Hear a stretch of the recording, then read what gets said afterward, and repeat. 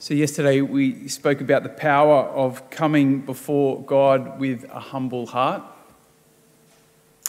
the importance of going to God first, especially when we're facing challenges or distressing situations, or we're trying to sort of map out the path for our life going forward. When we're facing a big decision, the importance of going to God first. And as Hezekiah, the king, yesterday did, expressing God, being expressive with what we're feeling and what we're experiencing and what we're thinking, giving it all over to God.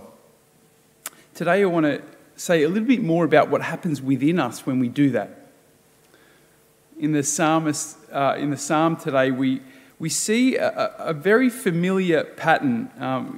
We notice this in a number of the psalms. It's a very important pattern.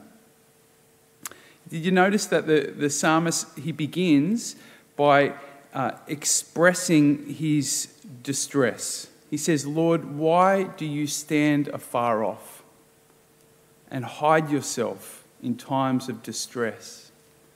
The poor man is devoured by the pride of the wicked. He is caught in the schemes that others have made." Pouring out his heart, his distress, his anxiety, his concern, his doubts. He's given it all over to God, right? Going to God first. But then do you notice as the psalm continues that his tune suddenly changes? He says in the end, "But you have seen the trouble and sorrow. You note it, you take it in hand. The helpless trusts himself to you, for you are the helper of the orphan." This is so often the case in the Psalms. The psalmist will start with distress and sorrow and anguish and doubt and confusion, but then suddenly he just shifts to this confident hope.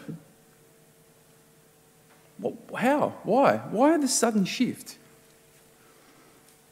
Well, it seems to me that in the process of pouring his heart out to God, he becomes enlightened. The best way I can explain this, based on my own experience, is that when we come before God with our honest prayer, when we share our hearts with God, when we really humble ourselves, we're drawn into union with God, and in that union we come to discover a deeper truth. We might call it the light of revelation. We start to see things in a new way. They still might be very troublesome and very distressing, but through that union with God, it's like God gives us a light just to see things in a new perspective. And we might not be able to explain this new hope, but we just know it's true.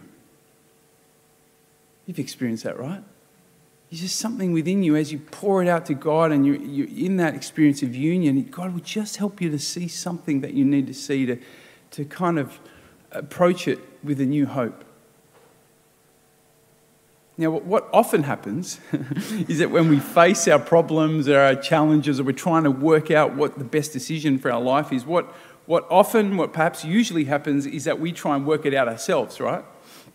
We try and understand the distressing situations that we're facing. We think, what's going on here? Why would God allow this? And, we're trying to make sense of it and trying to fix it and trying to work it out. And there is a place for that. There is a place for our response when we're facing challenges. But what often tends to happen is that we take too much kind of control, right? And we actually take the place of God. We kind of rob ourselves of that union where we discover what we really need. The psalmist today reminds us that, when we're facing circumstances or we need to make decisions, there's a role that we need to play. But first and foremost, what's critical is for us to give it to God, to come to God and to be humble and expressive with God. And there we discover the truth and the hope, the perspective that we really need.